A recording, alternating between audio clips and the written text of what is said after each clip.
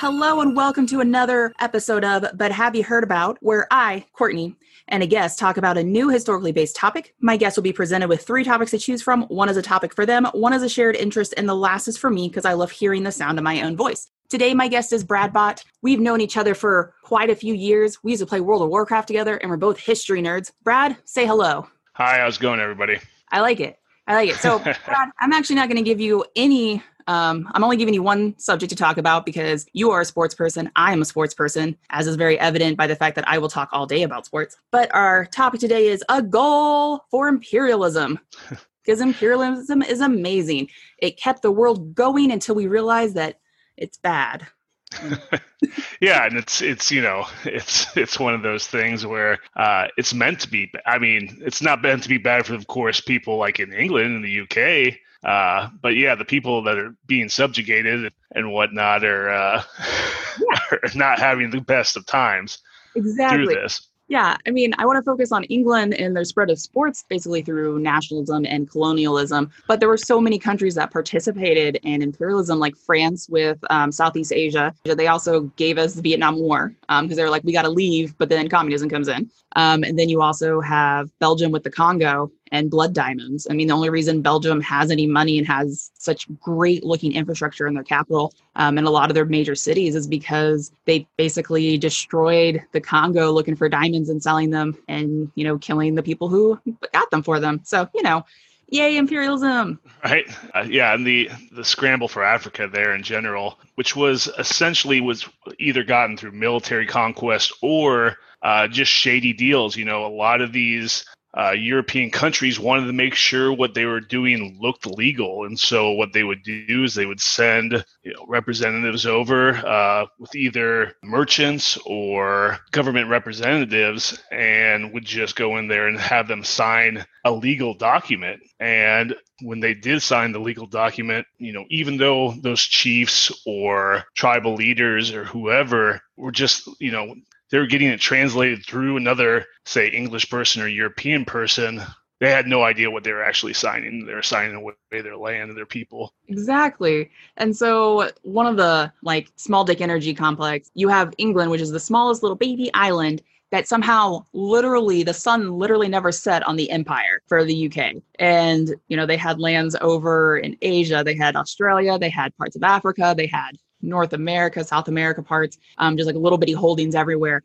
And so literally the sun never set on the empire, but the best way that they kind of kept the empire together, not the best, but I would say a way they kept it together was introducing sports. And one of the ways they introduced sports was by the people they had going to these countries. So they had people that were basically middle-class boys who went to school and they had sports in the 1850s. They started having sports in schools because sports builds character. It builds responsibility. You become honest, you become loyal. All of these great things that develop when you play, co-ed basketball in 4th grade at the YMCA. That's what the British believed in. And so you have these middle class or even wealthy young men coming out of school. And even if they go to university, they come out, they're going to either join the military, they're become lawyers, doctors, or they're going to join ministries where they're going around preaching basically about how great the empire is. And they have these customs of playing sport and it's unified. And they're there are rules and you have to follow these rules.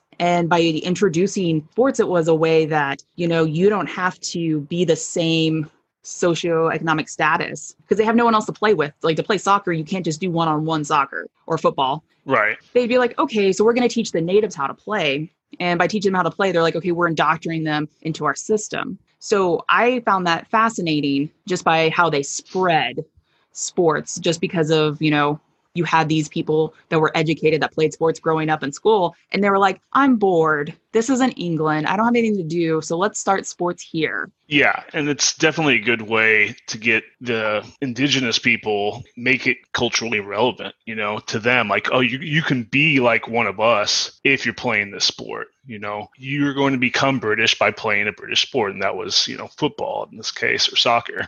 Yeah. Because it has the social behaviors of being British. You have standards, the relations, and literally that conformity. So imperialism, conformity, conform indigenous people to be part of the empire as a whole. It caused consequences later on. in post-colonial times. But that's like a whole nother subject with revolutions. Love revolution. Right. Yeah. And that's what it's going to become. Like this is going to be, soccer, especially soccer, because I mean, there's other famous UK sports, rugby, cricket, but soccer is going to take hold in all these imperial colonies because it's cheap, right?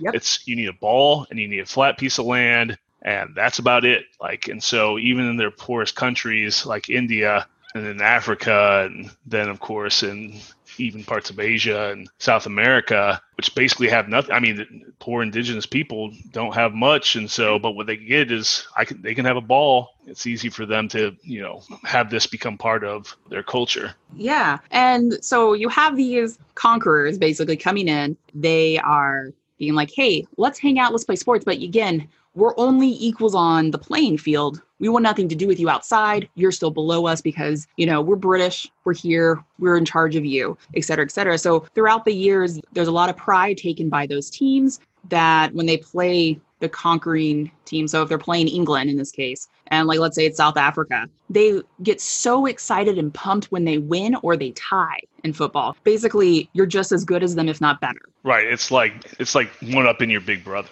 You know what I mean? Yeah. Or one up in your dad, which, I mean, in this case, it was one up being the oppressor, and that's what it's going to become, right? Like, it's going to be a way for them to try to escape, their abject poverty if they can prove themselves, playing soccer when they have no other way, to get out of the hole that they've been put in. Soccer is going to be like one of those escapes, just like you see in the United States where you have people trying to escape poverty through sports. Exactly. You finally get recognition and you're not treated like the rest of the people. And it's one of those weird things that you're valued for a sport you can play, even though like their local doctors or anything that they had at the time were nowhere near as valued as someone who could play soccer really well or could play cricket very well, which cricket took off over in like India. Yeah. And rugby took off like no one's business in Australia. So these British sports, Britain doesn't even really do well in them anymore on like on the international scene. So like the Olympics, you don't actually expect England to do that well when it comes to like soccer, rugby, or cricket. I mean, they're there, but it's kind of like, back in the 90s with the Dream Team, the Olympics for USA, you didn't really expect anybody else to even get close. Yeah, exactly. But now you're like, because it was our game, right? Like, how dare anybody beat us at our own game? And then exactly. Now it's like, well, maybe it's we don't have Olympics this year.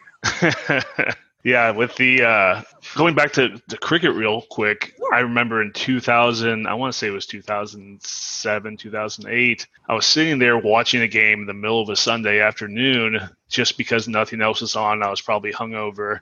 And there's cricket on television. I watched the whole cricket game. I was like, I'm going to figure out how cricket is. It turned out that game, I believe, was Barbados playing the UK for the championship, the Caribbean Championship. And it was a huge deal because it was the first time any Caribbean team beat the UK in cricket. And it was, absolutely, it was crazy to watch on television, like how excited everybody was. Yeah. And like going back to any of these sport games, when they're played not in London and they're not played in the UK and they were played in those home countries, the fans would use it as a way of kind of protesting. They're being ruled by, an outsider. And that was like the only time it was acceptable for them to really have protests. And there would be like little snide protests. I'm drawing a blank on the one that was used in South Africa, but they basically, when the team in Zanzibar beat the team from the UK, it was just like all out madness on the field. And they were just so excited because it basically said that, we're just as good or better than, you. Yeah, no, it's really astounding how this idea of like trying to get people on board with essentially the empire turns out to be one of the biggest ways to stick it to the empire, right? And a non-violent way, of course. Right. Non-violent protesting through sports because we beat you. Right. Yeah. And I mean, there was a lot of, I would say, like issues with some of these games, especially when it comes to like referees. So there was instances where there were all out, like just the home team would leave because the referees were favoring the British. And they'd be like, I'm out of here. This isn't fair. We didn't even touch them and we're getting, a red card. Yeah. And it would just kind of put things in perspective. And there's also like unique customs that came from each country. Like one of the ones is in India, they would play barefoot. Okay. Yeah, they would play soccer barefoot to just be like, see, we're better than you and we don't even need shoes to protect our feet. Isn't the South African one the when they had the World Cup in South Africa? They played those. What is it? Oh, the Vuvuzela. Yes. God. And that's so, I mean, it's awesome sounding, A. But B, it's just, again, when you think of somebody from the UK, or you think, UK sports in general, you think conservative, you think, proper, even in soccer. I mean, the soccer crowds in the UK are loud, of course, and cheering on their team. But it's nothing like going to a game somewhere else. Anywhere else, yeah. Anywhere else. I mean, I remember I went to the Dynamo game in Houston, right? Mm-hmm. You have a band playing in the stadium. They were not associated with the team, but they're allowed to come into the stadium. They're running back and forth of their instruments while they're playing, bouncing on ropes. It was crazy. Just, whether it's Mexico or anywhere else, just the fans that get involved are really super into it. And I would not, describe their level of, sports enthusiasm as conservative. Yeah, no, agreed.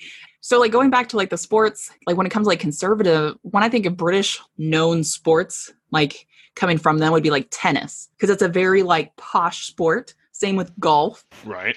And also horse racing, which is very like British, and playing like polo and whatnot. And when it comes to like soccer, the game itself, it started with like medieval peasants, and there were not really any good rules back in like the 1300s. And it just got, more unified, and they spread it out later on through like the 1800s. But just thinking about, you created the sport and you were good at it for like a hot minute, and then literally everywhere else is better. Right. Yeah. Like I'm trying to think of like last couple World Cups. I mean, you had Germany, you've had Brazil. I'm probably just making names up, but those are the only two I know off the top of my head. I mean, US won like a zillion years ago. I mean, you're asking a Texas high school football teacher who won the World Cups. I don't remember. My bad. We'll talk about football another time. Different football. Different football. Yeah. When you'd ask me, I was like, oh yeah, I'll do your sports podcast with history stuff. And you're like, all right, we're talking about imperialism and soccer. I was like, oh, okay. She hates me. Don't worry, I'll bring you back. We'll talk about real football. We'll talk about the best quarterback in the world, Patrick Mahomes. Okay, we can talk about Patrick Mahomes. That's fine. I love him. I love Mahomes. Mahomes is great. He's such amazing. I really find it interesting that the fact that you had these different countries that united behind a sport that they were taught by their conquerors, that they then used as a way to stick it to the man. And then at the same time, they would have civil disobedience. They would do walkouts because they didn't like the refs, because they were being biased. Or you had these countries that, were able to no longer be under British rule, and they would beat them in any sport. It's just like all out madness, because you're like, my family, my older family would remember, not me personally, my family doesn't remember anything with sports, but like in India, when they beat them the very first time at cricket after India was no longer under the British crown, like it was utter madness and excitement to be like, see, we are better than you. We've always known we should have never been ruled by you. And it was just like a pride moment. And so sadly, we don't have the Olympics this year. I think I'm like one of the few people who's really sad that there's no Olympics. But when it comes to, besting some of these imperialistic nations, you have these formerly conquered countries that go in and they take so much pride just beating a country that used to rule them. And it turns into like a whole international flair in a sense. It doesn't matter that they came in like 10th, but England came in 12th. So, right. Yeah. And I think, as time went on, when you get to the early 1900s, mid 1900s, and you have the spread of nationalism through Europe, you're going to see the same spread of nationalism after the First World War, where these countries are going to get behind their sports teams, because that's part of their identity. Their soccer team is part of their identity. And I think it became very prevalent during the Cold War too. So like after World War II, during the Cold War, because they have this, if you're a communist country and then versus a non-communist country, and it is that nationalism pride as well. I would say probably within like maybe like the past 10 years, there are certain countries that don't have as much nationalism pride as they used to, either because they're not as good at sports anymore, which is totally fine, or like we're not good at winter sports whatsoever. No one I know watches the Winter Olympics. Right. Maybe 3 people, and they're like, oh, team figure skating. And I'm like, that's cool. I'll I'll wait 2 more years for my other stuff, but that's Right. okay. I'll wait for archery. It's not a big deal. Not that US is good at it, but that's okay. But I agree with you. That spread of nationalism brought about more of a, that if you make the national team, it's not just that, you're playing sports, you are embodying your country and you have to go and win it for your country, not just because you want to go win the gold, but you want to go and do your country proud, because by doing your country proud on an international stage shows that you're a real country. Yeah, it was a double-edged sword. The idea of bringing sports and making people, quote unquote, British eventually became as us versus them, us and them. Yep. You've allowed me to create something through their own oppression, of course. You've allowed me to create something that I can identify with me, myself, and my country against you. So that's going to be a problem, of course, for Britain losing its empire, essentially. Yeah. And I feel they took it in stride. I mean, it's British people with their very British personality and just being like, we never cared about that anyways. Except for maybe India. I think they cared about that. Yeah. Cool. They didn't want to lose India. Out of all the ones to lose, I would say India and... Well, the United States. Yeah, I mean, they did try to come back in 1812. And I mean, I'm pretty sure at the Civil War, they were like, if they destroy themselves, we can take it back over. Oh, yeah, absolutely. Totally a conspiracy theory there. I'm just saying. National Treasure 2 totally had it right. I mean, I don't think it's not, I think it would have been difficult. Well, that can be a podcast for a different day. Yeah. We can talk about other things. But yeah, I enjoy having another history buddy on here, because so far nobody else has been a history buff, but they like history or they like things about it, which is nice. But yeah, so sports. Yeah. And I love sports. Well, let me just say, this was fun for me, even though, I don't know much about soccer. I do know stuff about imperialism. I was a history major. I haven't been able to use my research chops for a long time, but this was fun for me, researching this topic. That makes me so happy. Will you join me again on another podcast? Oh, yeah, absolutely. Yes. Excitement. Well, do you have any last closing remarks about goal for imperialism? Well, it's just when you look at any empire, and particularly the British Empire, they followed the same model anybody else follows. And eventually, of course, it never ends up well. You think it's going to end up well, that you're going to do it better. You want to try to integrate people and make them seem more like you, when in reality, all you do is make them see the differences between one another. And in this case, we're using the example of soccer. We could have used a few others, but it fits just the same. Mm-hmm. You can't try to control people and make them lesser than you. You know what I mean? I mean, when I was doing my research for this, I stumbled upon my new favorite term, which is muscular Christian, which is basically an 1870s version of the YMCA, where you are becoming better and more godly because you are doing sports. And if you are doing sports, you are learning teamwork, you are learning authority, you are learning to respect authority, as well as be loyal to your teammates and your coach. And you put them above your family, which I thought was that's a little weird, but okay, I'll take it. Yeah. So you have people that literally were all about sports and into God and wanting to preach Jesus back in the 1800s, that would go on these missionaries to parts that were part of the British Empire that weren't Christian. And they would use sports to help convert them, which is just a whole nother thing with just, the spread of your own ideas. And then also traditions throughout the British Empire. During imperialism, they would take things from other countries. Badminton's actually an Indian sport that was taken back by the Lord of Badminton, and he named it after his house. His last, I can't remember his last name. I'm drawing a blank, but he literally changed the name. And so it sounds like it's a British sport, but in all honesty, it's from India. They changed a little bit of it so it could technically be played inside. Okay. So yeah, the British kind of stole other people's traditions and sports and made them their own, because soccer isn't even British. It was played, during China, ancient Greece, Rome, and even Japan. But yeah, I was reading about that as well. Yeah, and the British just modernized it. So, yay, soccer. I mean, at least to be fair, a lot, most everywhere in the world, you had some kind of kickball sport. But Britain actually sat down and wrote rules for it. So, Yeah, and I'm they're not the schoolyard rules where you're like, hey, I think that flower over there makes it out. Right, exactly. Yeah, so they drew lines. Well, thanks for joining us again on But Have You Heard About? with Courtney and my wonderful guest, Brad. And Brad will join us again in the future. And we're going to talk some more history and fun shit because Brad is awesome. And I hope everybody has a fabulous time. Bye.